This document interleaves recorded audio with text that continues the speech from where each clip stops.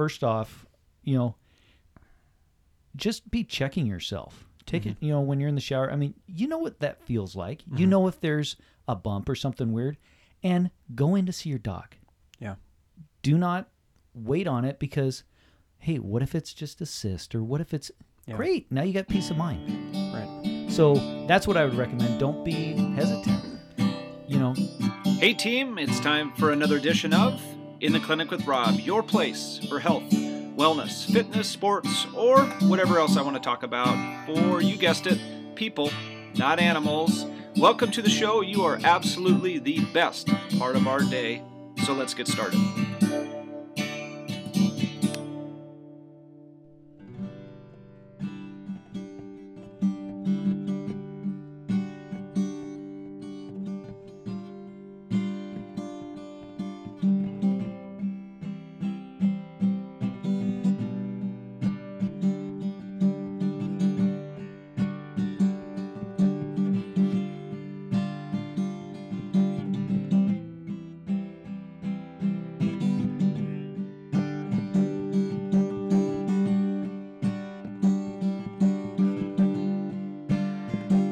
Welcome. An extra welcome today. I'm fired up. I'm excited. I'm ready to rumble. We've got an action-packed show for today that I can't wait to get started. So let's just fire away and get into here. I'm looking out. It's dark. It's damp. It's pouring down rain. It's soggy, and I'm pretty excited. And why am I excited? Because one of the benefits of having your own clinic and helping people in their lives is that you get to know a lot of people. And in the clinic, I've had a perpetual leak that occurs into our gym because, years and years ago, 40 years ago, they thought if we build a flat roof, it'll be okay. It's not. And I've had this perpetual leak that I've had to crawl up into our small attic, just maneuver over every one of the trusses to try and get all the way to the end. And then at the very back corner is where this pipe is that comes in from the roof. And I have finagled with my limited roofing and plumbing skills to try and get this done. And thankfully, my guy Justin Bradfield, just went, hey, I'm here for you, man. I'll take care of it. And he's a big guy. I mean, he's like 6'4", 6'5", and thick. And for him to crawl up in that space and take care of it from the top end and the bottom end, and I've already gone over there and looked, and it is dry. It is dry, baby. Yes. And it's so funny, the small wins that you get. It's so funny, the small little things that excite you to know just the fact that my guy Justin completely hooked us up, took care of it, and it's a worry you don't have to worry about anymore. So one, Justin, if you're listening, thank you. I owe you one. And then two, let's switch gears. Other updates from around that we've had recently is, I talk about my family quite a bit. And one of the reasons is because, they're kicking butt. And part of the reason they're kicking butt is that my daughter just started high school. And by starting high school, she has moved from into volleyball. And volleyball is not one of her primary sports. I mean, she's played in the past. She's done some junior high work, did just a little bit of club work, but it hasn't been an area that's been a ton of focus. So it's more on the new side of her, especially understanding concepts. And she was, at the beginning of the season, placed on the C team, which they have a varsity, a JV, and a C team. And naturally, you compare yourself to others. And she had a couple of her friends or classmates that moved to the JV team, which, to her credit, there was no complaining, there was no, whining, there was no backstabbing, talking bad about her friends. It was just more of a internal, that's kind of where I want to aspire to be. I want to keep moving up. So, throughout the season, she's been on the C team and she's just worked diligently. And about the third practice, her coach came to her and said, I'd like you to be a setter. And she kind of looked at her and went, oh, really? And she's like, yeah. She goes, you have soft touch with your hands. You move well, and you're a natural leader. I want you to be a setter. And she's like, well, I've never really set before. She's like, that's okay. We'll work on it. which is natural with me being a coach, coaching varsity softball. That's something that, we do. We try and put players that have certain talents in a position to be successful. And sometimes it's outside their comfort zone. So again, Maddie never complained about this. She just kept working and working. It was fun throughout the season to watch her on the C team grow into this position, grow into learning to set, working on her craft, working on getting ball placement. But more so, she learned spacing and also concepts. It was fun after about the second or third game. You can see her directing her teammates. Nope, you need to be there. We got to be here. You got the back row here. And she's constantly communicating and directing, and it was neat. And from her efforts, it was noticed. And towards the end of the season, she was moved up to the JV team. And we just got back from watching her JV game, and I was proud of her because she didn't start the game, and she didn't even know she'd be able to play. And shortly after the first rotation, they put her in, and they put her in to actually serve, to start. So, a lot of pressure there. First JV game, you're playing with some of the older girls that you haven't played with before, and there could be some apprehension. And she just shows up. She just gets after it. Confidence. She at one point had 8 straight aces, and just completely rose the bar on expectations to where the second set she ended up starting that one. And so all in all, it was just a great example of just understanding the process and appreciating the process. And as we went to dinner afterwards, she had family members that came to the game. We all went to dinner afterwards. And as I explained to her, I was proud of her because, she could have been discouraged from the get-go. She could have said, I'm going to quit, that this isn't for me, that the coach doesn't recognize me, my player's here. She could have whined about her abilities compared to somebody else's and thrown somebody else on the bus, but she didn't. What she did is she just went to practice every day and worked her tail off. And she continued to be a good teammate. She continued to learn, and she continued to grow. And I honestly believe the time that she had on C team allowed her to become a better player. And she became a better player solely because she got opportunities that she wouldn't have got on the JV team. She wouldn't have been able to have as much playing time. She might not have been a setter. They already had setters on the JV team. So her ability to grow as a player would have been limited if, us as parents would have went and whined and said she should have been here, or if Madeline would have whined, or if she would have pouted and and the coach wouldn't have recognized her ability to possibly set. In the lesson there is that, whatever opportunity you're in, whether you think you should be in a different one or not, take advantage of it.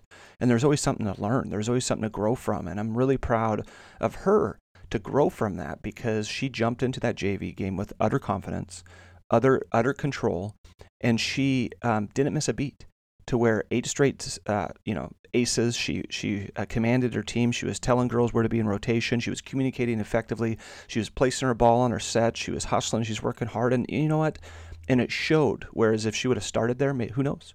Maybe she wouldn't have grown as much. So, I'm going to dovetail this and talk about an experience that was transformational in my life. I grew up with my dad being a coach. He was a longtime coach, JV football, varsity football, baseball, coached some of my younger teams in basketball, but just was a coach. And so, you get used to understanding what coaches expect. And part of that is you learn what coaches want as far as accountability and those levels.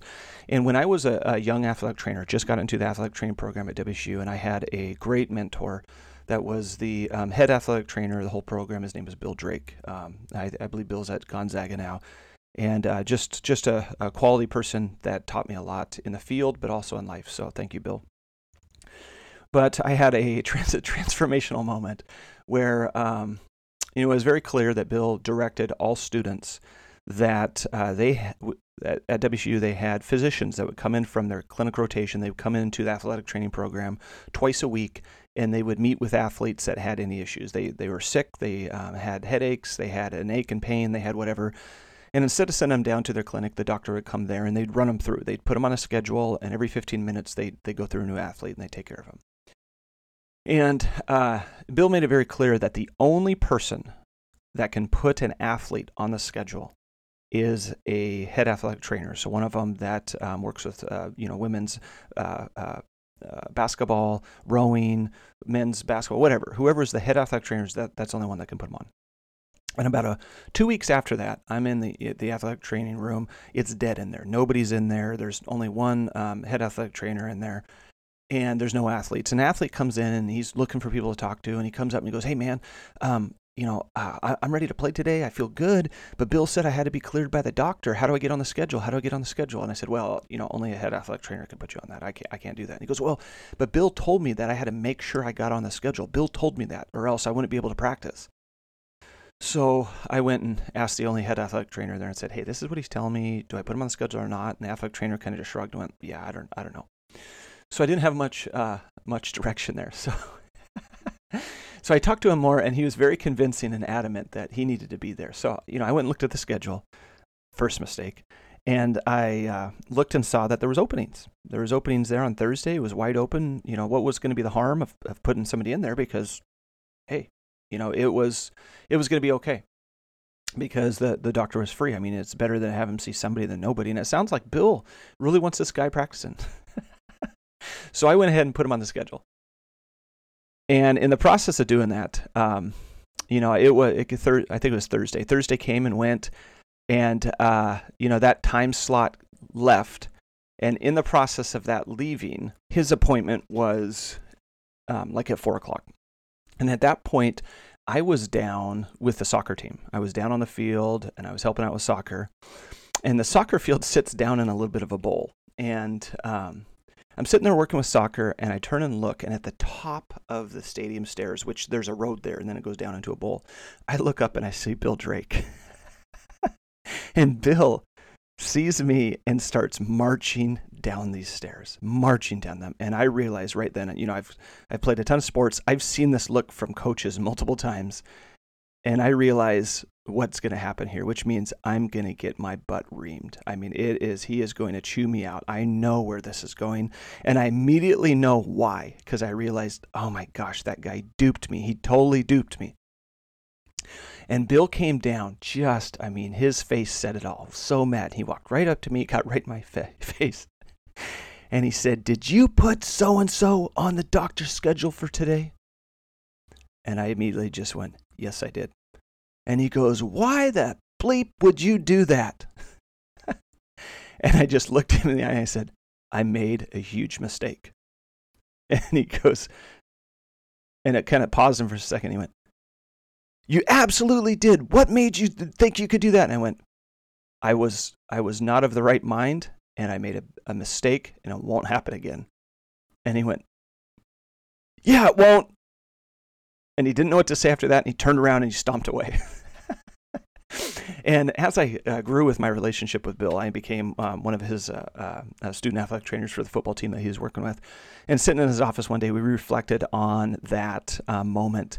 And he told me that he was coming down there to just absolutely lay into me. And the minute that I owned up to it, because he said he's worked with a ton of student athletic trainers in the past, and there's always full of excuses, just full of, "Oh, I thought this, I would have done this, it's because of this, it's not my fault" type deal. And he said the minute that I just went and I owned it, it just stunned him, and he didn't know what to say. And I was just 100% accountable for my actions. And he it just stifled him. He didn't know what to do, but it made a big impression on him, and he told me that. So overall, I'm appreciative of the relationship that I grew with Bill. I appreciate the time at Washington State University with their athletic training program, their football program.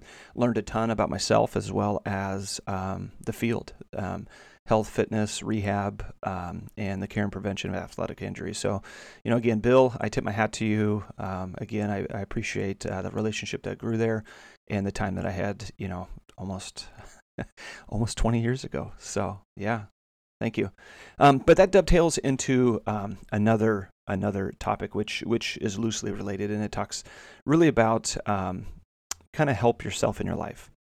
And this has to be from Gary Vee. And Gary Vee is a guy that I follow on Instagram who is just, I'm sure he's a rich philanthropist at this point, but he has a lot of different entities that he's been a self-made millionaire, essentially. And now he's more of a motivational speaker, and he just talks to young individuals about stop worrying so much. You're young. Just go make a ton of mistakes. And he's really great with just inspiration. And yeah, if you don't like profanity, then don't go to his page. But for the most part, he's positive. He's upbeat. He's just who he is, and he's an individual that's looking to help other people and just get perspective, particularly with mental health and how to help in their life. So he had a minute-long segment that they just asked him, hey, give us something good for today to think about. And he said, you know what? I think more people should use the acronym AGE. AGE. And he said AGE stands for accountability. He said, that the minute that you start owning stuff in your life, that you stop looking for other reasons on why it's somebody else's fault, and the minute that you start owning it, then you can do something about it. You have power now. You have power with accountability to say, I'm going to make a change. This is how I'm going to do it. This is how I'm going to change my life. But if you spend all of your time blaming others and complaining, and it's not my fault, and it's not, I'm the victim, and it's somebody else's, I'm disenfranchised because somebody else's fault, somebody else is doing it to me. Essentially what you're doing is you're limiting yourself. You're making your life be controlled by an entity that doesn't even matter. But when you're accountable, and that's what made me think about Bill Drake, and the time there is when you're accountable to your actions, you can grow. You can absolutely grow. And just by telling Bill, myself, hey, I completely messed up, it won't happen again, I grew there. I grew. And his response and the way he reacted told me, you know what? I need to own my stuff more. Just own it. Who cares? Yeah, I messed up. We're all going to make mistakes. And it's not about the mistake. It's about learning from it. So the minute that we develop accountability to ourselves and just truly own everything that happens in our life, we can grow from it. So that was impactful. So that's A for AGE. G, he goes into, stands for gratitude. And, to truly enjoy your life, the minute that you start appreciating what other people do for you and have utter gratitude for the wins that you get in your life and the people that help you along the way there, it just magnifies your life. It allows you to truly appreciate life, and it allows you to develop relationships. Bill Drake coming down and holding me accountable allowed us to grow in our relationship. I'm grateful for him for holding me accountable. I'm grateful for him to come down and give me a stern talking to hold me accountable and to make me think twice about how I interact and conduct myself. And so it's not just that. You have other people in your life that hold you accountable or help you in your life. And we don't always appreciate those people. We don't always give them credit. We don't always recognize them. And having gratitude magnifies your ability to enjoy your life. So A, accountability, G, gratitude. Then he goes to E for the AGE acronym. So E is empathy. And as he explains, in our life, a lot of times we get mad at people and, oh gosh, how could they treat me like this? How could they do this to me? And they're so rude and they're this. And the point that he's making is that to truly be empathetic, you don't know what's going on in their life. You don't know what kind of day they had. You haven't been in their shoes. You haven't walked with them. And on the outside, you might think they're the biggest, rudest, meanest person. But why? Why? And by having true empathy for them, and realizing that they're human too, and they're just trying to make it in this life, just like the rest of us. And to be empathetic of where they're at, truly empathetic, it will be transformational in your life as well. And he actually dovetails it, and he says, there's actually, in this acronym AGE, there's a silent H. There's a silent H, and the H actually stands for humility. And when you apply humility in your life to where you don't feel that you've got an edge over somebody else, based on your bank account, the houses that you're in, the things that you've acquired in your life, when you do not put yourself above others and you truly are humble in your life and appreciate everything that you have, it allows the utter growth for true happiness. So when you put it all together with accountability, gratitude, empathy, and humility, when you put all together, it truly allows you to grow. I mean, it is a recipe for joy in your life. And who doesn't want joy in their life? Who truly doesn't? Happiness can be derived from many things. Somebody could tell me that they're happy doing drugs, and that's how they want to spend their day. But we're not looking so much for happiness. We're looking for joy. I mean, what's joy? The joy is that 3-year-old that has that smile on their face all the time because they're just excited to be alive. That's joy. And we're looking for that in our lives. Who doesn't want joy in their life? So again, just a little touch there from Gary V. Gary Vaynerchuk. So it's kind of a long last name, Gary Vaynerchuk. But he goes by Gary V on Instagram if you want to check him out. Great little segment there. So let me switch gears, and I just want to touch on a patient that actually is a client, and she does our virtual personal training program, and her name's Tiffany. And Tiffany is a true inspiration. She is what our virtual personal training is about, because she came to me 7-8 months ago and said, hey, I've always hoped that you would do some type of personal training program, and I'm so excited that you're doing that. Tell me more about it. And I explained it to her, and she went, that's awesome.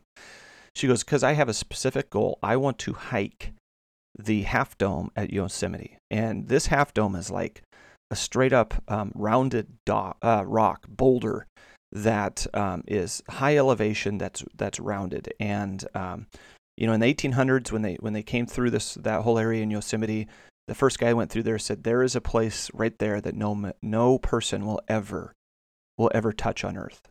Nobody will be able to get up there. That's just too high. And what they've done is they've gone through and put in cables and different little steps so that you're on this vertical climb, essentially holding on to these cables, going up there. And from Tiffany's explanation, people have died from falling off of that and sliding to their death to the end. So it's a real deal.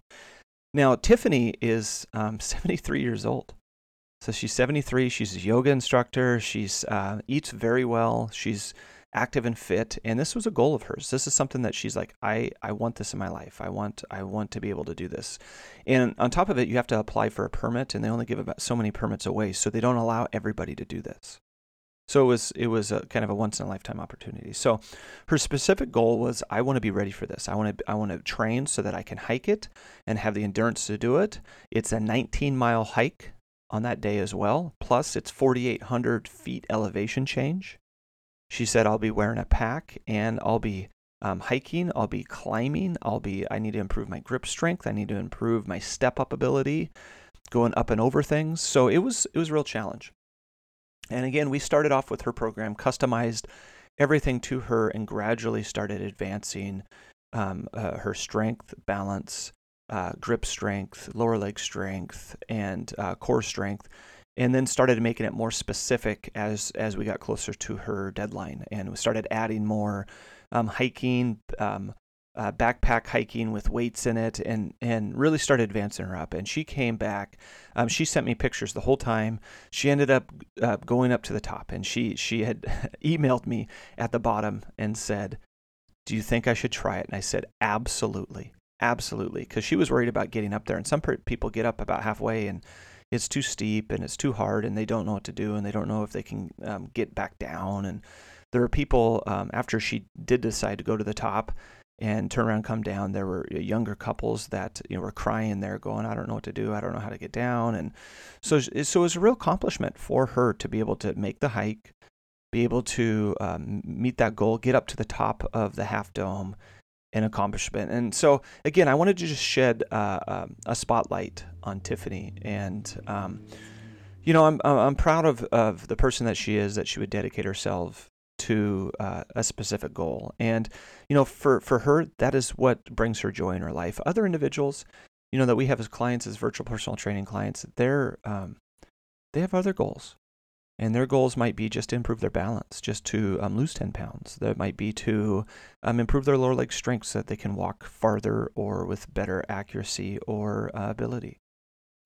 For some, it's just improve their leg strength so that they can get up and off the ground with their grandkids. So our virtual personal training is completely customizable for that person. But what it also does is it allows you to be the person that decides what we do. Everybody's different. Everybody has their own goals, their own needs, and we walk you through it. It's a stepwise progression that we have down. It's becoming extremely popular to where people are loving what it does. And we dovetail that with a wellness group that meets by Zoom as well, once a week. We dovetail it with follow-up Zoom calls. And the reason that we do all that is that it's called virtual personal training, but the only part virtual is meaning that we can virtually do it anywhere. So we can do it anywhere. If we do have some people that are 100% virtual, but for the most part, we have a lot of people that come down to our training facility, to our gym, so that we can expand what they're doing and we can stay in touch with them more. But we call it virtual because a lot of times we lose track of our fitness because we do other things. We go to Arizona for 2 months. We go on vacation. We get sick. We get ill. And we need opportunities where we can build you programs off-site, not just in our training facility. We need to be able to keep you going through the tough times and help with accountability. So we dovetail all of what we program for people in an app that allows you to be pushed exercises the day before, and every exercise is tied to a video. So you're never left wondering what's the name of this and how to do it. You can see the video, you can see how to do it. And then on top of it, you get 24-hour access to our facility, and you can message us anytime through that app or call us. So we have multiple touch points where we can help you reach all of your goals and really allow you to get the most out of what we're offering. So overall, again, Tiffany, super proud of you, super proud of what you're doing in your life. And you're an inspiration. 73 years old, staying fit and active, being able to hike 19 miles in a day and go to the top of a 4,800 elevation hike to a half dome is absolutely amazing. I'm super proud of you. So, okay, team, when we return, we are going to shed on men's health. We're moving into No Shave November. And it's really about men's health awareness. And we've got a great segment coming up that dovetails into an interview from a person who battled with cancer himself, testicular cancer to be accurate. So when we return, we're going to start touching on our men's health segment that for all you men out there or women who have stubborn men and won't go to the doctor, you'll want to stay tuned. All right, thanks.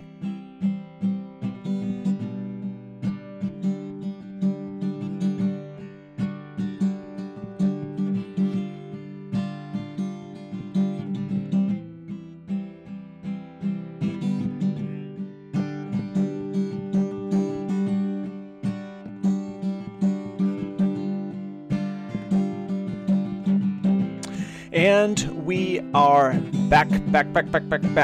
And before the break, I touched on a topic that we were going to address. And this topic is even though I like to be goofy and have a good time, this is serious. This is a serious topic, much like when we talked about pregnancy with Emily Giesler that came in, and we've addressed incontinence in the past for women.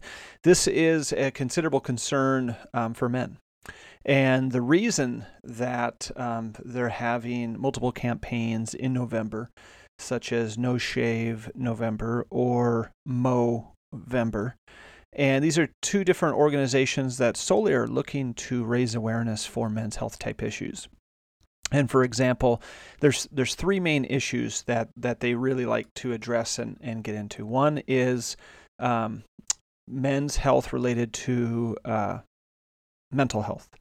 That's one area of concern, is to bring awareness to men's mental health. The second one is cancers, so particularly testicular cancer and prostate cancer. And these are two other areas. And all three of these topics, the reason that they're such a concern and that they draw attention to them is that they are preventable. And they're preventable when action is taken and awareness is there. And we can help individuals. And so let's kind of dovetail into this and look at these three kind of pronged topics.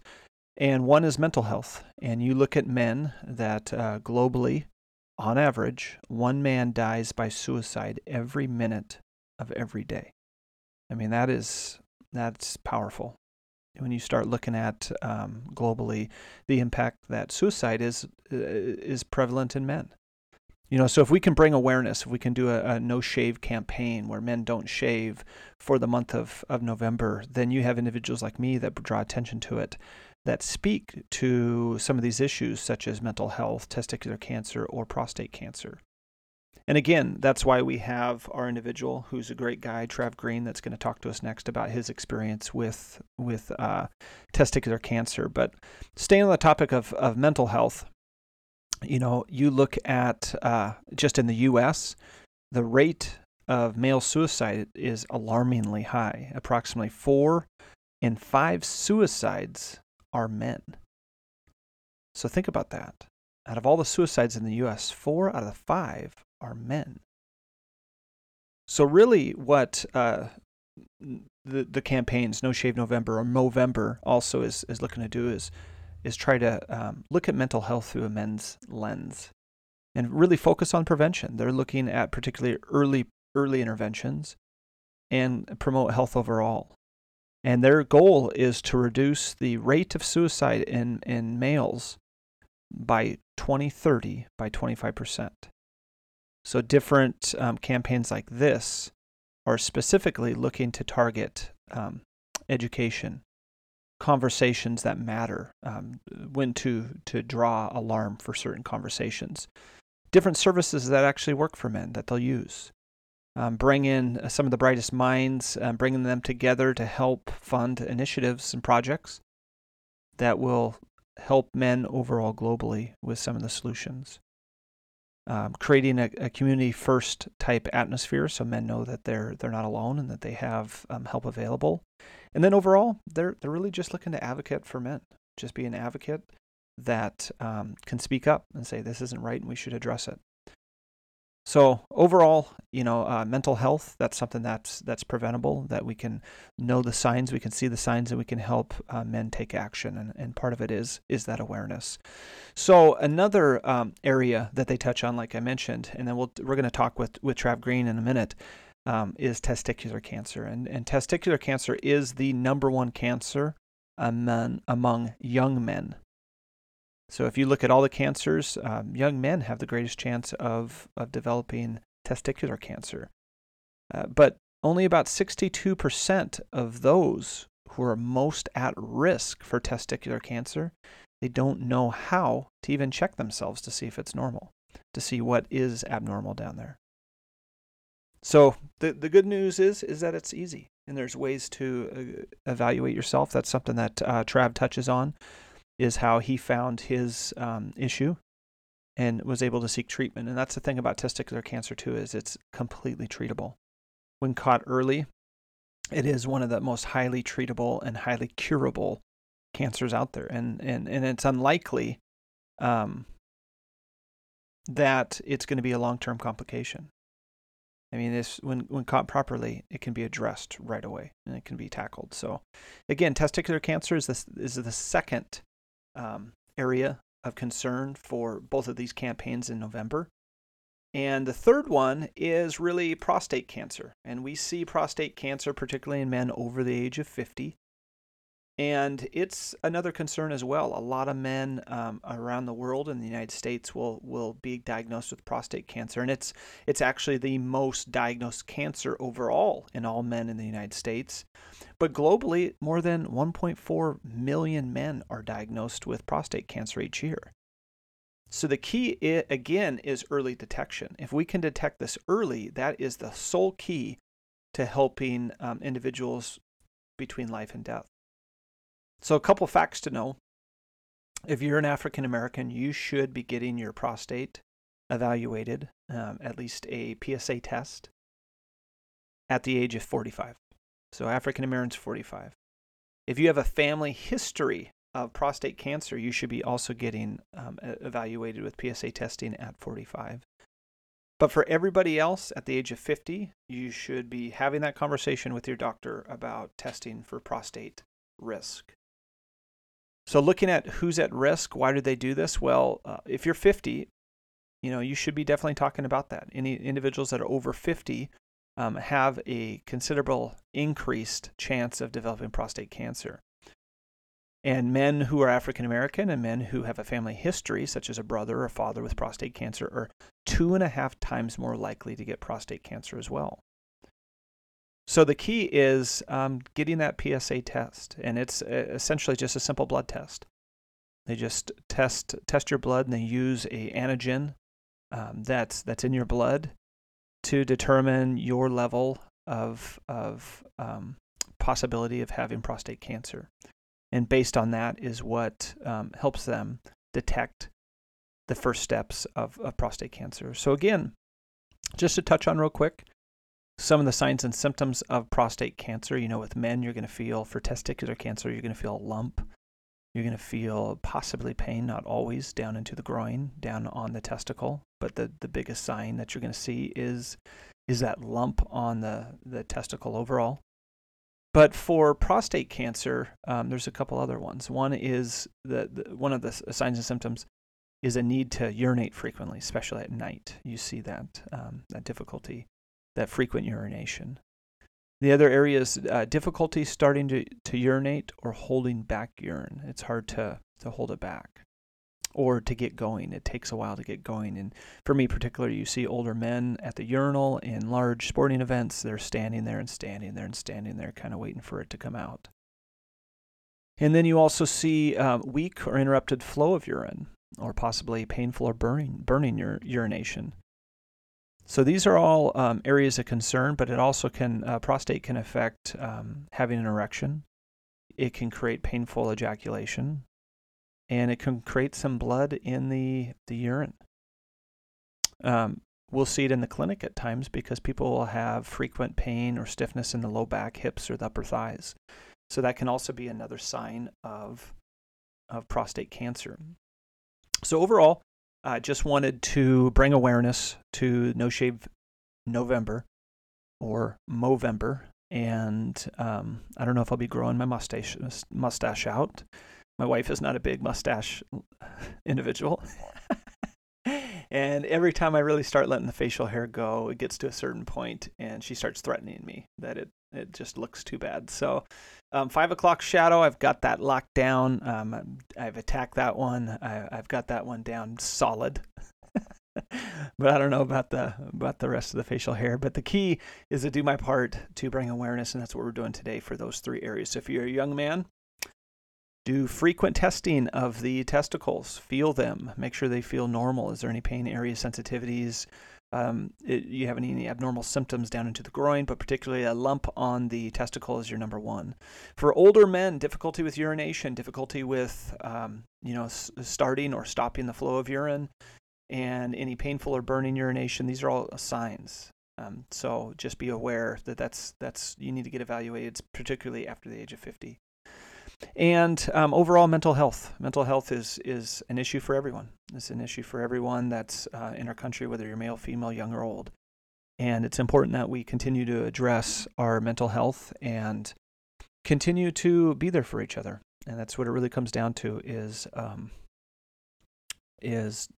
being empathetic. And that's kind of where I started this podcast today, is with Gary Vee, talking about empathy as the third part of age. And being empathetic about where people are at and understanding where they're coming from, and then just being a good human and trying to be there for people. I think that's key. It takes very little effort to just show concern, to show compassion, and that doesn't mean you have to spend your life doing things for people. It's just being compassionate when people need it. It just touches people in a way that pays you dividends. So look for those opportunities to be empathetic, to be compassionate for other people, and help them in their mental health overall. So, again, when we return, we will have the man of the hour, truly my best friend, a guy that, I respect a ton and has done a lot for me in my life and given me security and guidance, hope.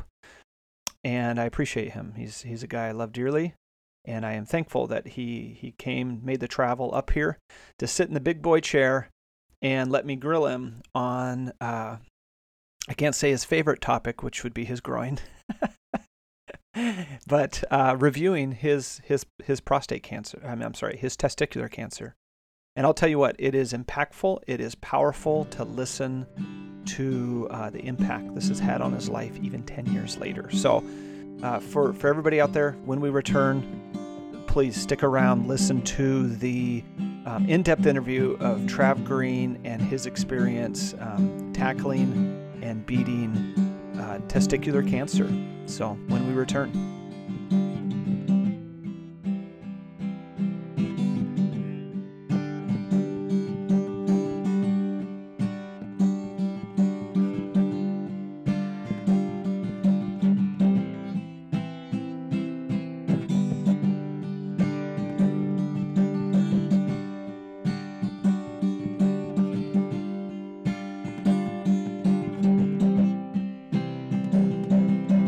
right, welcome back to In the Clinic with Rob. And as I promised before the break, I was going to have my main man, my best bro, guy that's been in my life for the last 15 years and truly is one of the best people I know. So he's a guy I already alluded to before the break, is Trav Green. I call him Trav Green. It's Travis Green. And I don't think I've had you up in Colville since 4th of July a couple of years ago when you were juggling fire. Is that right? Yeah, I think that was the last time I was up around this joint here. Yeah. Had some fire sticks in my hand, just twirling them around. Just a typical 4th of July. Which is awesome. So thank you for coming up, by the way. Anytime, love it. So, yeah, Trav was, he came out to a 4th of July show that we had. Where we're going to have friends and family come over, and I had my dad being the DJ, and we're having a great old time. And I convinced Trav to come up and do his juggling act, because when he was in, high school or so, or junior high? So I started in 6th grade.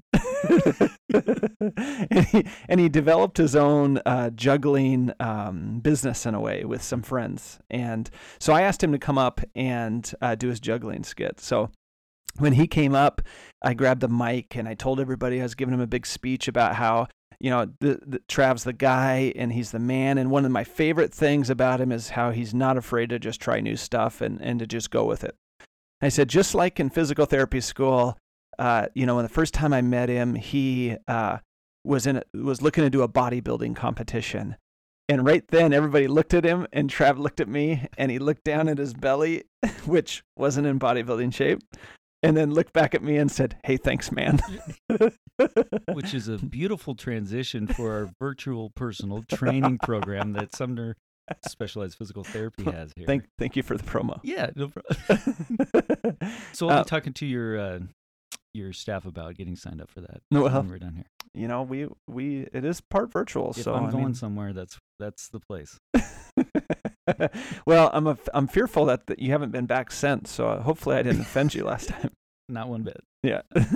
Well, as I alluded to, we first met in PT school, physical therapy school. We hit it off first day, sat next to each other, and just like a true, elementary bromance, it just kind of flourished from there. So it really did.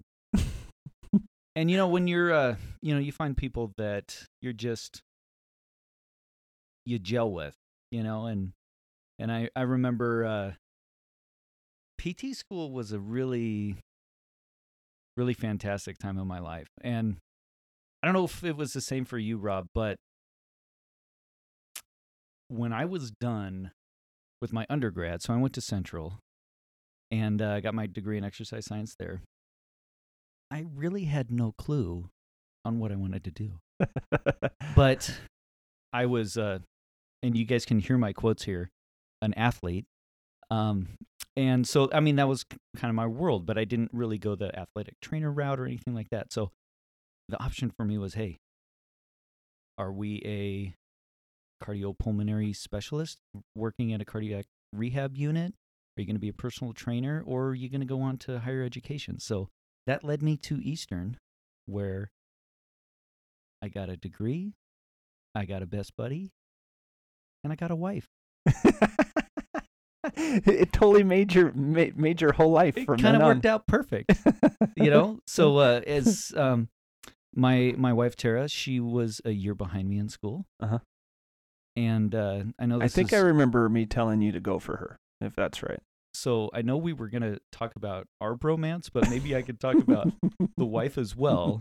But hey, she's part of it. That's true. So, I don't know if she knows the story or not, but it was definitely. I was interested, and Rob was a front runner and said, "Hey, you got to go after that girl." And then after I started talking to Tara and we started hanging out a bit, it was, so when am I going to print up the wedding invitations for you guys? And you called it from the start, man. Well, hey, I'm a good eye for quality, and she's a fantastic person, and she fit perfectly for you. So when I heard there was a sliver that she might like you. I'm like, but Dude, do not pass that up. Yes. Yes. It was like, take this shot and go. Yes. So, but let me give our listeners, kind of paint them a picture of who Trav is, because if you chose not to go to Eastern and be in the same PT program with me, our whole classmates of, I think, 34 would have been greatly disappointed in their experience. Because Trav wasn't a class clown, but Trav truly appreciated humor and sometimes subtle humor. And, certain things that I remember about PT school that made me laugh about you is sitting next to you in class, and you would bring this full cooler of food because you're training for your bodybuilding stuff. So you would have a full cooler of food sitting there and all day eating it. And Walt being like, do you have a medical condition? Do you need to eat in my class? and so you had to eat in between classes, and you're out there stuffing yourself with the 10-minute break that we got. And so stuff like that. But the one that truly just makes my day is we would always have to do these stand-up presentations all the time. It was a big deal where we need to be able to present in front of people as professionals, and we need to have to give speeches and give PowerPoints and stuff. So everything that we did in our classes came down to either a group presentation or a solo presentation. It was just kind of the thing. So we had one for our neuro class, and in our neuro class, it was supposed to just be a light presentation. Hey, it's only going to be like a 5-minute presentation.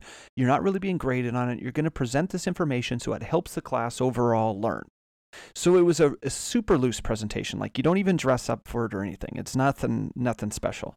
Well, Trav shows up in a corduroy suit.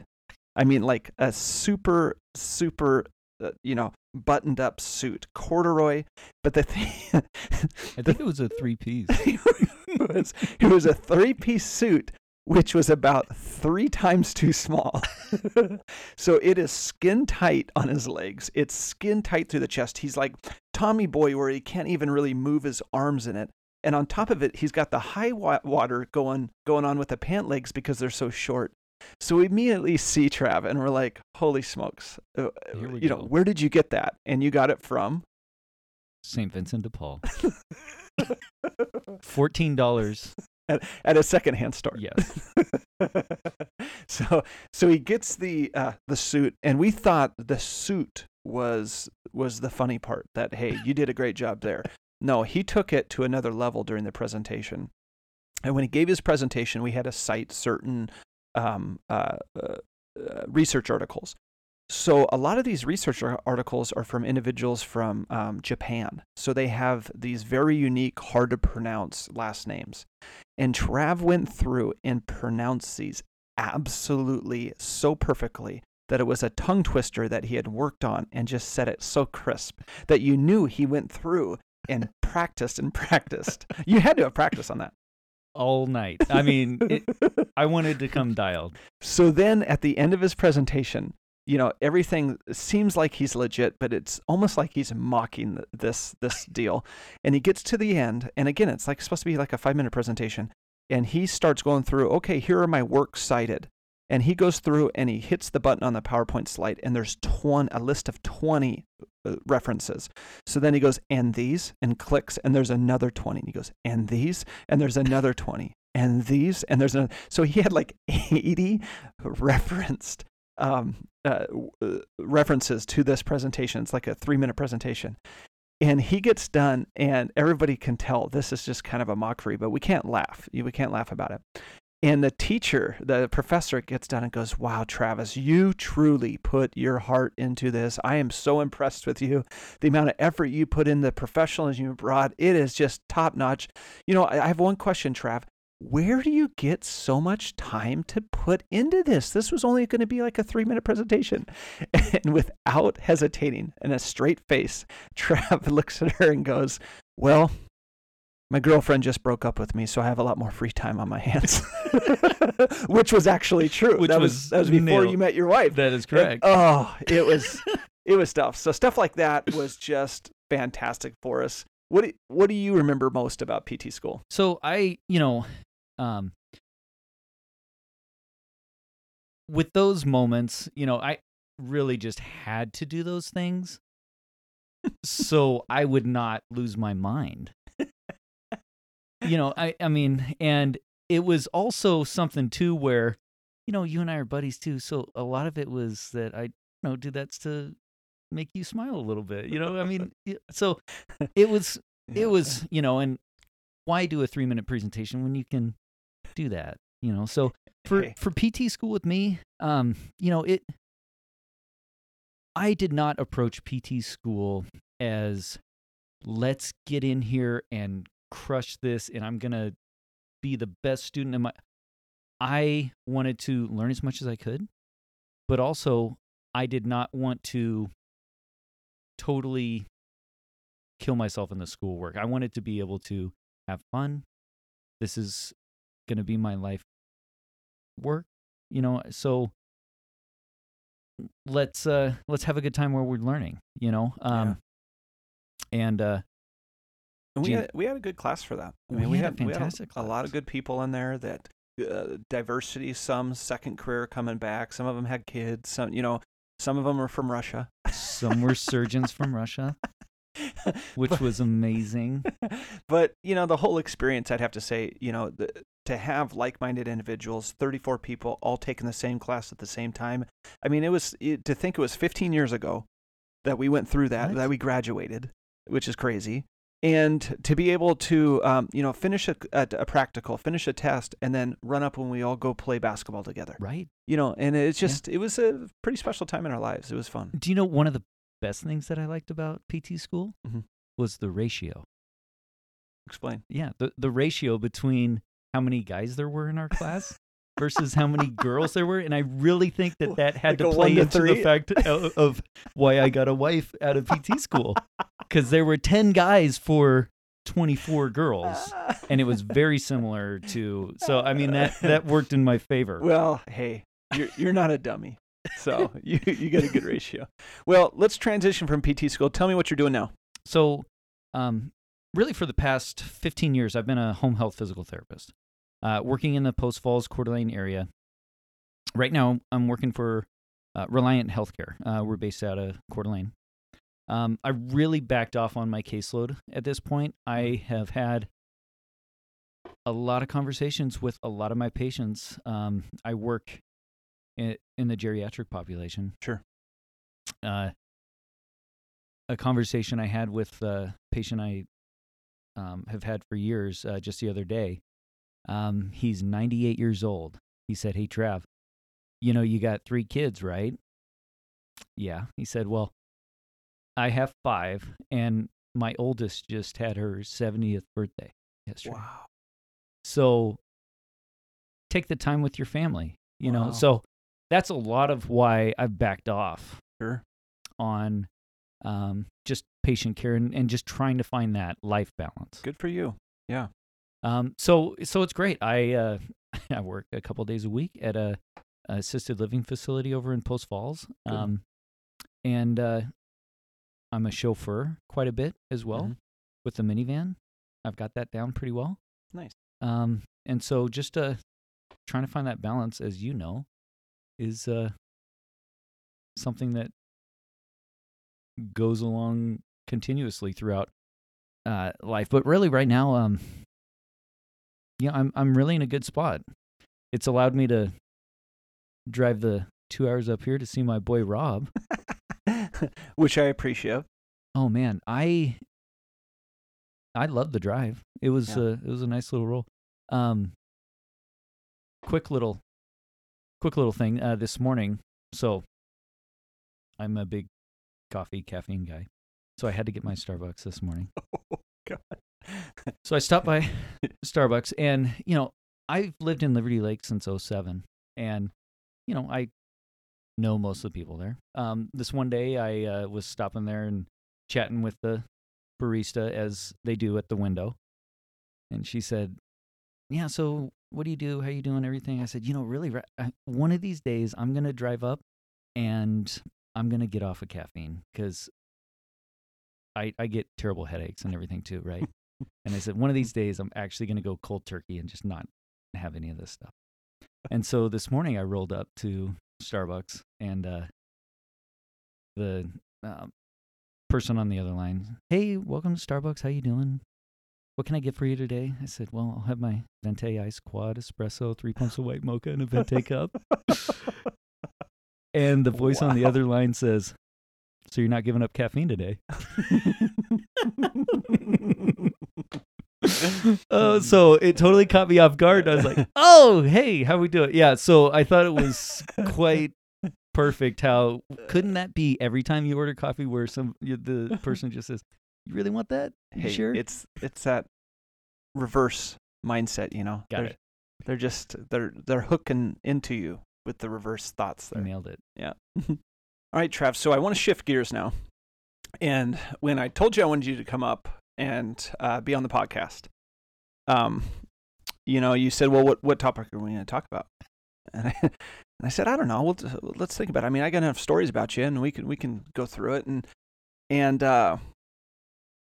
it kind of got awkward when you said, "I got an idea. I got a perfect idea." And I said, "Really? What do you think?" And he goes, "Well, November's coming up."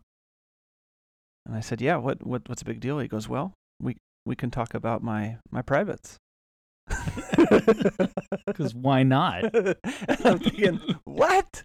What are you talking about? And he goes, "Well, we could talk about my experience if you remember, what I went through." And then it dawned on me that, yeah, Trav's right. That,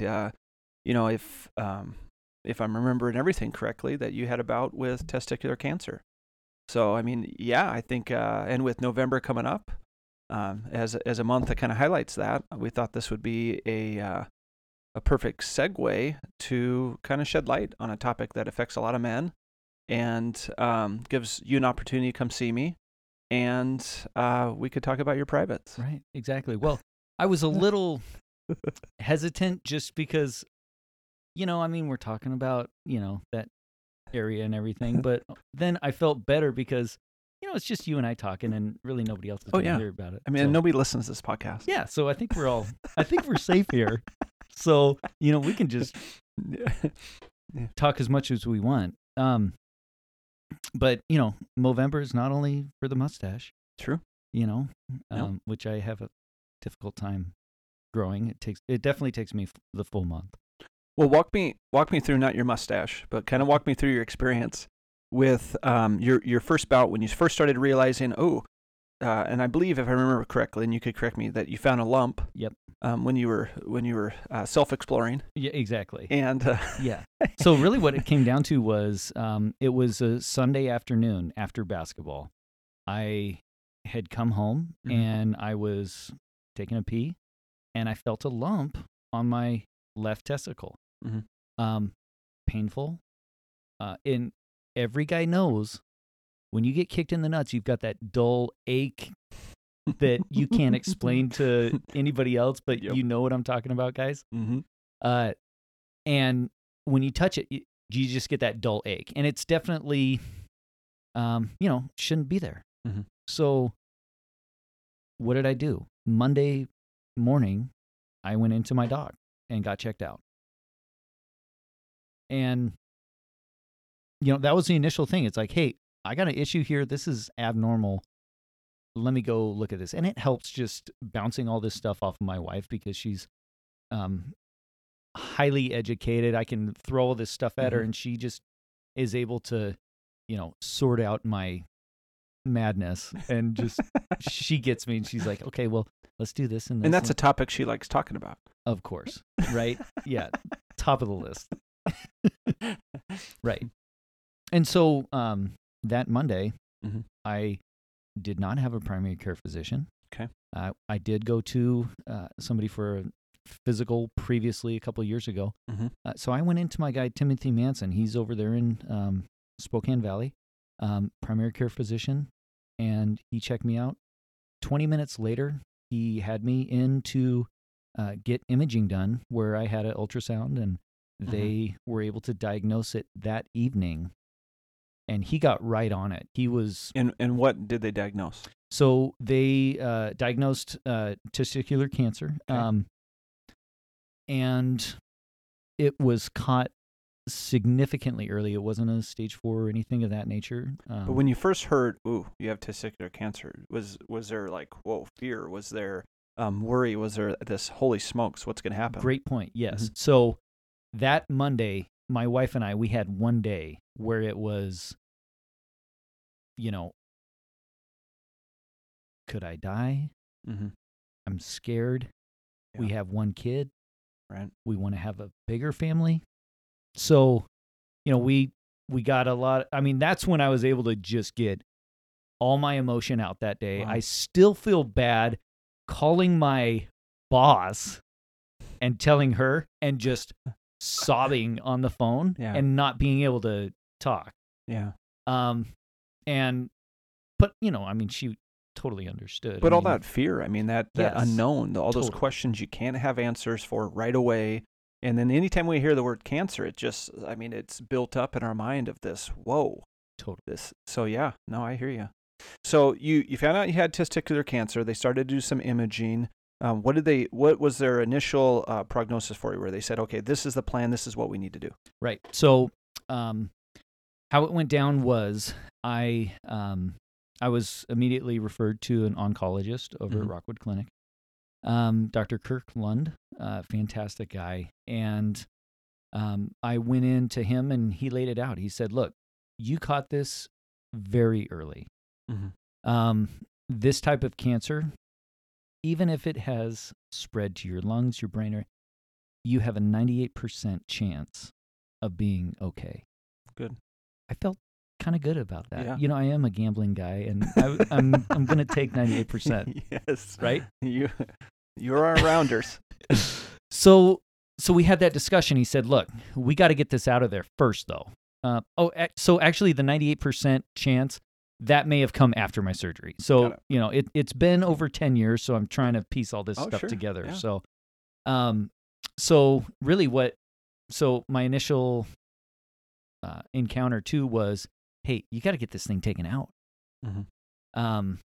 And then what we do is we see if it's spread to any other areas of your body. So I was scheduled for surgery. 3 weeks later after that appointment, I went in for surgery. So I thought And to was there myself, some worries as far as before your surgery? Was it not just the cancer, but for reproduction? yes. So that was a discussion, obviously, that Tara and I had.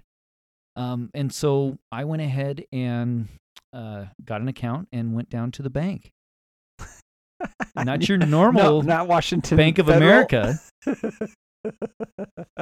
This is a different kind of bank that only takes deposits. And so I went down there and banked some sperm.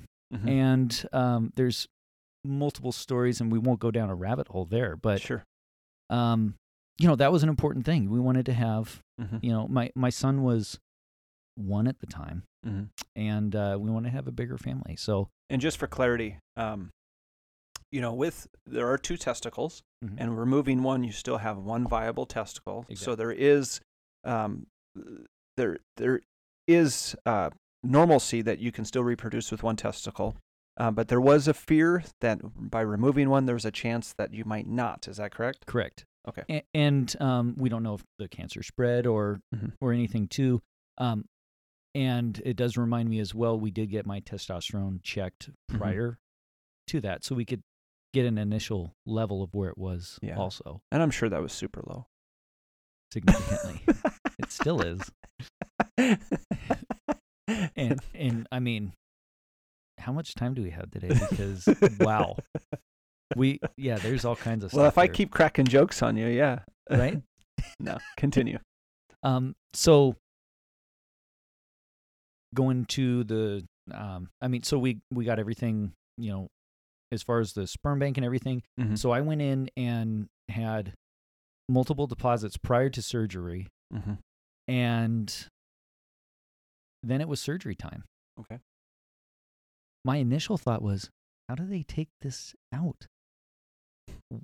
Sure. Do they take it out through my sac? Where? How? Mm-hmm. Right? Yeah. Because, it's not something that I really know what's going on. So they make an incision in my groin area. Oh, really? It's about a 2-inch wide incision there, because what happens if you go through your sac, scrotum. Thank you. Mhm. Right. So if you go through there, then it's a much higher possibility that you could damage the testicle, because they want to keep everything Oh. intact. Oh, okay. Because if you want to have a good sample for the lab and everything like that. So anyway, they go through that area, Mm-hmm. take it out, and then they send it off to the lab. Okay. What'd the lab say?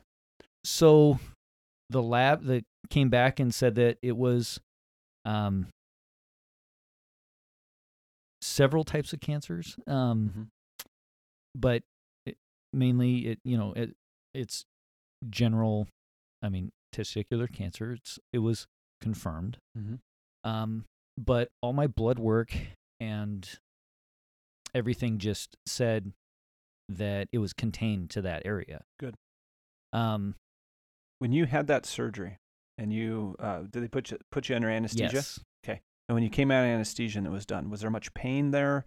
Were you on pain meds? Were you was there much soreness into the groin area for a while? What was kind of the, for an individual that's out there that says, hey, I'm on the route for testicular cancer. I'm 3 weeks away from this type of surgery. What can they expect from the recovery? Right. So it was very streamlined. So I went in that morning. I had surgery, and it was possibly an hour, something like that. I came into recovery. I woke up. You don't remember a thing. Mm-hmm. My wife was there with me. You're groggy coming out of surgery. I really did not have any pain. Okay. I had mainly that dull ache mm-hmm. from what we're talking about. And I was able to walk right away gingerly. Mm-hmm. And, it was similar to an abdominal light procedure. Mm-hmm. So good. Yeah, it was very minimal. Okay. So they tested it. They found that there was cancer there.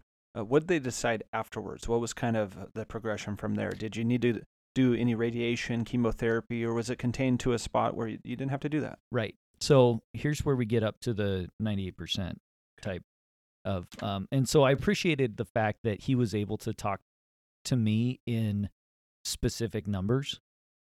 And so it was removed, and I had my meeting with Dr. Lund, and he told my wife and I, he said, look, it's been taken out. If we don't do any further treatment now, there's a 92% chance that the cancer is gone. If we go through a round of chemo, you can improve that chance to a 98% chance. Yeah, that's good odds. Then. Right? So I thought, okay, well, I mean, I'm not really doing anything right now. How about we just go through some chemo? Which, after I went through my first round of chemo, I had another meeting, and he said we could go through another round and decrease it by 1%. I was willing to roll the dice.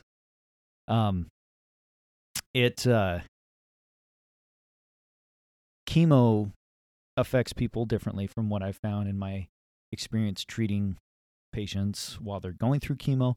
Some people are totally fine going through chemo. It doesn't affect them as much. Some people are completely wiped out. I was completely wiped out. Oh, really? I didn't have a ton. I mean, I remember my kryptonite was bleomycin. Mm-hmm. And this med really affected my lungs. I couldn't take a deep breath. Mm-hmm. There was also steroids involved too that helped with nausea and inflammation and quite a few things too. And they ended up taking me off of the bleomycin. My doc said, hey, look, we're trying to cure your cancer and not give you a lung condition. Yeah. So, I mean, it was definitely an issue with breathing. But I was just completely wiped out, lost my hair. By the way, I thought it'd be fine. Hey, let's shave my head and I'll get rid of the hair, right? So, okay, so I took a number one straight and just shaved it, right? Well, what you don't realize is that when you do that, you have created tiny little hairs that now fall out that are all over the place. So you got to go with the razor. And you got to just get them all. Because otherwise, you wake up with tiny little prickly things rather than, so Yeah. you can't just do the number one. You got to go to the Bic. Got it. So just a Okay. little Well, thought that's there. a good reference. Yeah. Okay. Well, as far as the chemo goes, do you have any current residual effects 10 years later from that, or is it pretty much all resolved? I really don't. Okay. The one thing that I remember is when I go outside in the morning Mhm. and I'm able to take a deep breath, I remember how terrible it was to not be able to do that. Mhm. And so I think it's important to keep a Mhm. reminder. Yeah. Because it is so easy for me to just go throughout my day and think, oh, yeah, I feel great. If you remember those things and those struggles that you've been through, Mhm. then I think that helps for you to keep perspective as well. Huge. And so that's a little, helpful reminder for me when I wake up in the morning, take that deep breath, and remember, oh, yeah, life's not so bad right now. Yeah. So. Well, and on the flip side, we talked on earlier in your interview about, going to the bank.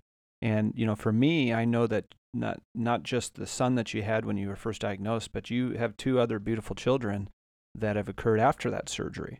Mhm. So at this point, is that, can you tell our listeners, did you have to go to the bank on that and remove the deposit, or was that something that you didn't have to worry about because your body naturally produced that Exactly. sperm? So we did not conceive children while I was going through chemotherapy. That's definitely Mhm. one thing that you don't want to be doing. Mm-hmm. But making sure that everything was clear, we were healthy to start having children, and I was able to not go to the bank for these other 2. Nice.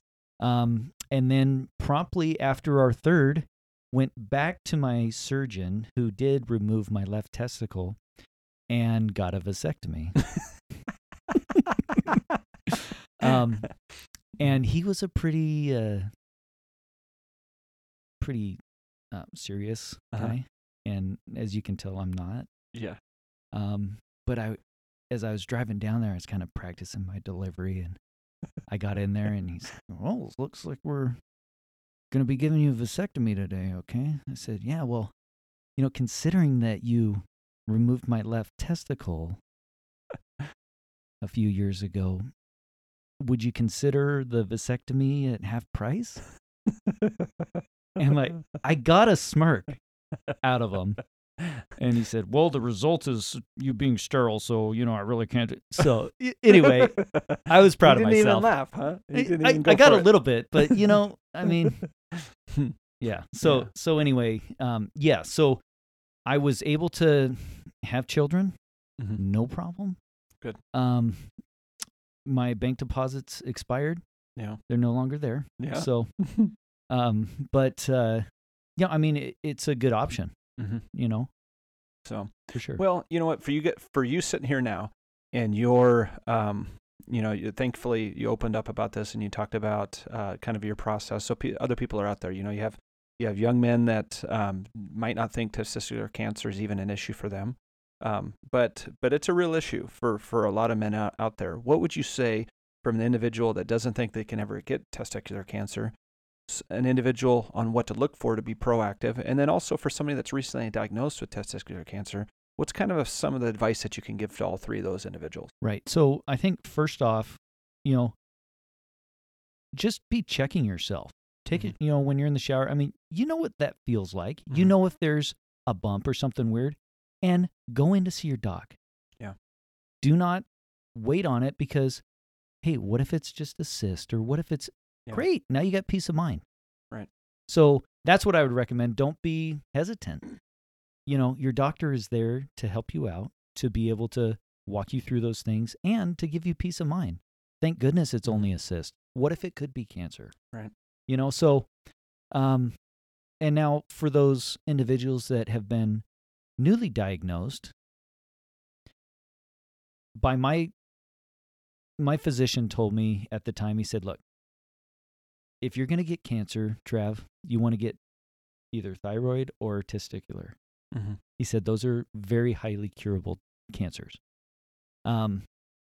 So for one, don't feel it's a death sentence, but also two, do everything you can to be educated, to talk to your provider about, get online in the forums and talk to other people who are going through it with you, because you're not alone. You need to have a support system. Mm-hmm. And that, I mean, if I didn't have my wife and my family helping me through that, then, I was very depressed going through the chemo. I mean, you lose your mobility, you lose everything that you've had. And so, getting a support system around you and educating yourself. That's really good. So was there another question that I did not touch on there? No, you hit on all three of those. Okay. And before I kind of close kind of our testicular cancer segment here, one thing that I'll let out of the bag, that Trav, before we sat down for this interview and we were just kind of talking through what this is going to be out, Trav, he just had a mini meltdown, and it got emotional, and I think that, you even look at 10 years later, everything went smooth. You everything that you were fearful about didn't happen. You're alive. You did have to have surgery, but you had a successful surgery. You had to do the chemotherapy, but you're sitting here 10 years later without any worry about having cancer. And on top of it, there was a fear of not being able to procreate, and you have 2 more beautiful children. So, all in all, on the outside, it looks like, hey, everything was perfect for you. You're lucky. But still, that sitting down talking about it and the emotion that came up, and had to give my best friend a big bro hug, and we had to sit and kind of work through that for a minute. Those emotions are still there, correct? Yeah. Oh, yeah. And, it helps to, be with your buddy who, knows what you're going through. Mm-hmm. But yeah, those are real, and they don't come up a lot because you can just fly on the surface. Yeah. But yeah, Wow. Hey, I love you. I appreciate you. Yeah. I appreciate you come up and talking about your privates for us. Hey, well, your favorite topic. Just because it's you and I talking here, Yep. it's totally fine. And, we and our 10 listeners. Yeah. Right. So, no. I'm just Okay, kidding. we got some more. Yeah, we got. Okay. After this, it's going viral. Okay. I can feel it. So. Good. But overall, I appreciate you coming up and talking about this. I still want to switch gears just a little bit and touch on as far as Hoop Fest. Oh. So for us, ever since PT school, I think our second year in PT school, Trav was one of the original 4 that we competed in Hoop Fest, did very well. I think we either got first that year. I think we got first that year, or the second. I remember it like that. Something like that. We're always first together, in my mind. Pretty much we win every year. And then every year it became kind of a tradition, and it gave us an opportunity to get together, meet up, and just we took the competition seriously, to the point where we have certain rituals, where we normally meet at Trav's house at Liberty Lake. We go around and look for some type of chumps that will play us to get us. We need some good warm up. Yep. Warm up breakfast. Yep. And eventually got into where we play each other 2-on-2, and those get pretty heated. Oh boy. Yep. And we take them seriously. Then we go to the Mexican restaurant in Liberty Lake afterwards. That's right. with the wives. Yep. And then we get up early morning, have breakfast at Madeline's in Spokane, and then we do a full warm up, which Trav gets dialed in with the headphones on. He's got the hoodie up, and I kid you not, he spends at least an hour going every single move he has. He's doing jump shots, he's doing lay-ins, he's doing 3-pointers. He's like, we're all sitting there waiting there for a half hour for Trav to get done with his full montage of I think he wears himself out just in the warm-ups. Right. Yeah. Well, you need to get calibrated, and it depends on which hoop you're at. But this dovetails into our topic today with our men's health topic, because we decided after Trav had his testicle removed for the cancer, when he was allowed to play the following year for Hoop Fest, we decided, let's not have our team name be Nothing's Free anymore. We got to change it up a little bit. Let's add a new one. What should it be? And we came up with the idea that our team name would be 3.5 Men. Exactly. which was, we thought would be perfect. We thought, hey, it's perfect. It's a play on Trav only having one testicle now, and it's going to be hilarious and will be great. And it was all fun and games until every single game, the shortest guy on our team, Ryan, would constantly get asked, "Are you the half? Are you the half?" And Ryan's a fiery guy. Like, he's all attitude, ready to go. And he would immediately turn and point at Trav. "No, it's him. He's the half because he only has one testicle." And luckily, I never had to verify the fact. But I thought it was quite funny that Ryan kept getting mistaken for the half. Yeah. And so what did we do the next year? We changed our team name. We did. We did. It was a short-lived one. Yes. So. But hey, we thought we were being clever with it. Well, last little tidbit I have that touches on Hoop Fest is Trav has a finishing move. So anytime we need a bucket in a game, and it's later in the game, and it's a clutch time where we need it, we either need to win the game or it's close, tie up the game, it's getting down to the nitty-gritty. And Trav has a certain finishing move where he catches the ball in the wing, he dribbles hard towards the baseline like he's going to lay it up, and that defender's right on his hip. So he'll sprint as hard as he can, and then he'll reverse it and go to the backside of the hoop. But he does this two-handed scoop shot with English with a little bit of twist on it that will hit off the backboard and go in. And it is almost gold every time. We don't like him to use it unless it's that time in the game where we have to have it. And every time it throws the other team off, they think he's going for a regular layup, and the scoop shot reverse layup is our go-to bucket. Where did you learn that? That is a product of my dad. So my dad being the, vertically challenged gentleman like I am, we had to come up with some, tricky little shots around the hoop. Little extra. Otherwise it gets tossed the other way. So that one was just hey, let's mess around and see how this goes. And it just turned into my signature. It's a good one. And it's just, something that just feels comfortable as you're around the hoop. And I don't get too high off the ground, but it's beautiful. It's the setup. Two-handed scoop with English. But, the bad news is that now secret's out. So maybe, I'll have to start working on another move here. Well, I'll tell you what, bud. As we wrap up this podcast, I'll give you the last 10 little tidbit here. Any stories you want to let out of the bag from the past, or we can always save them for another podcast. The floor is yours. I would like to just touch on another Hoop Fest story. Go for it. I may get some of the details a little off here, but I'm going to recall the best I can here. So we, for years, we've been playing together as a team, and Rob's up from Colville area. And we're playing in our bracket, and it's, our men's adult 6 foot and under.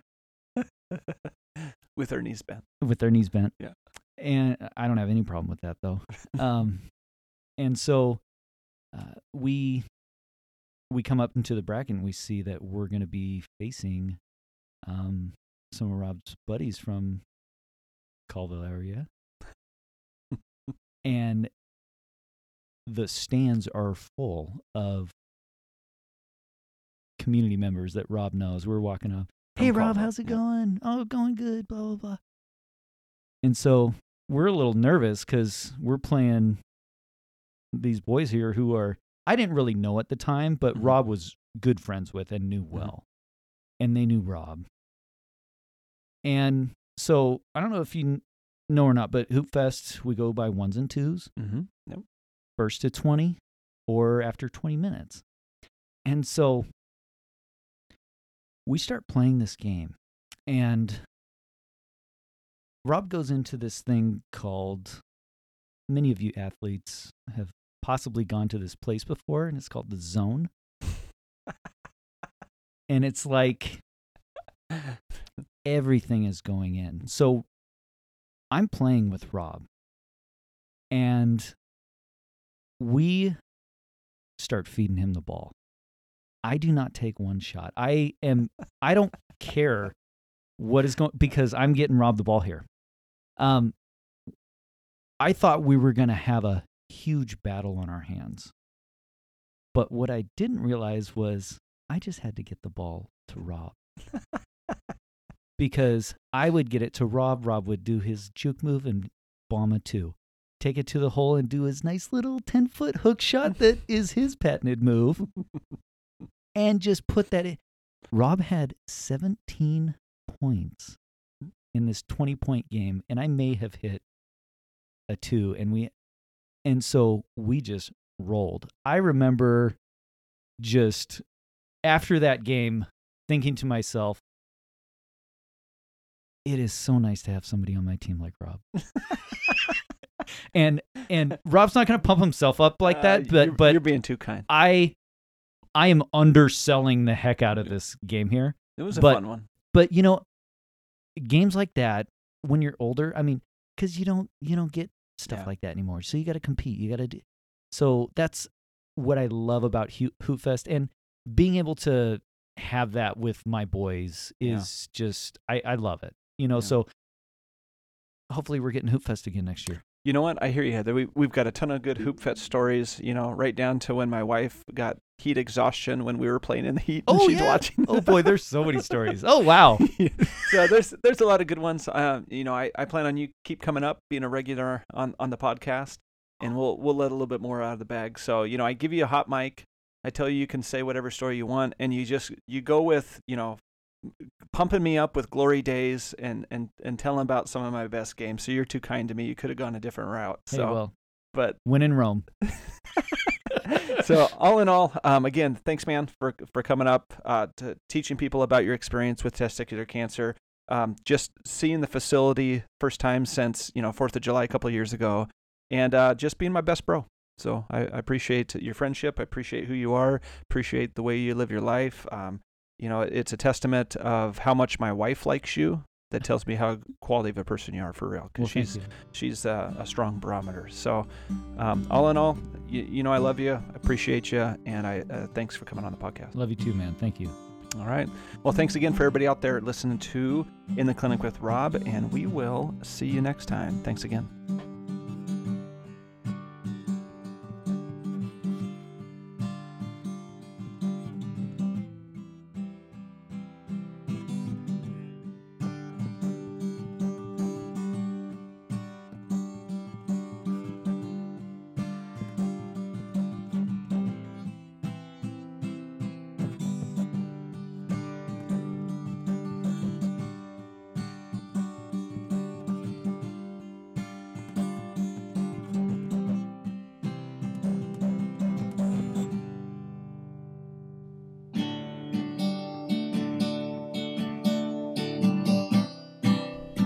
Thank you for listening to In the Clinic with Rob. Your participation in this show means the absolute world to us. Feel free to hit the subscribe button for more of this auditory experience and to keep on listening. Thanks again, team. We'll see you next time.